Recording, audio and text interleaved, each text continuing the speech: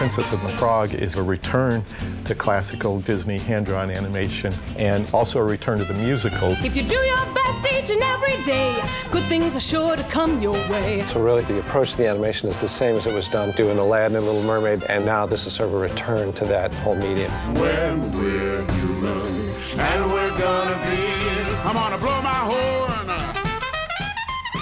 Traditionally, the princess movies all take place a long time ago in a place far, far away.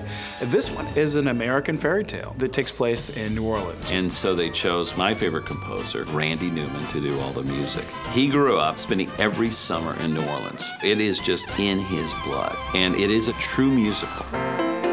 New Orleans is the city that it is in large part because of the music, and Randy Newman was a natural pick for this movie. In the South there, there's a city way down on the river. Ron and John wanted the picture to reflect New Orleans in the songs. We agreed too, really try and get the raw, unfiltered New Orleans in the soundtrack. So we had musicians from the area play on the track, like Dr. John. He seems like an ambassador to the city and an iconic presence from New Orleans. Dreams do come true in New Orleans.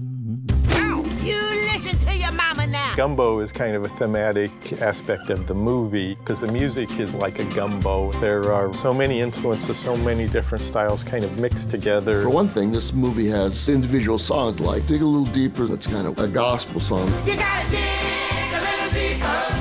Find out who you are. You gotta dig a little deeper.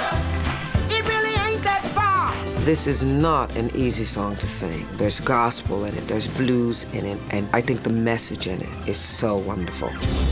On the other hand, there's a song, Evangeline. It's a love song for Ray the Firefly, which is a nice idea. It's like a Cajun waltz. Look how she lights up the sky. My belle Evangeline. The music is absolutely gorgeous, and it really embodies Ray's soul and his heart.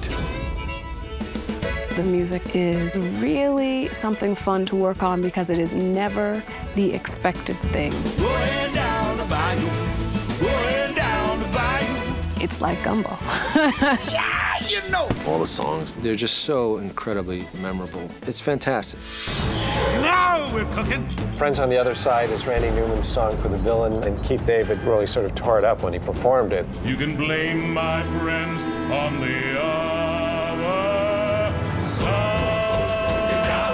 I'm so excited about this film because it's so rich with its music, and it comes through in this film. It's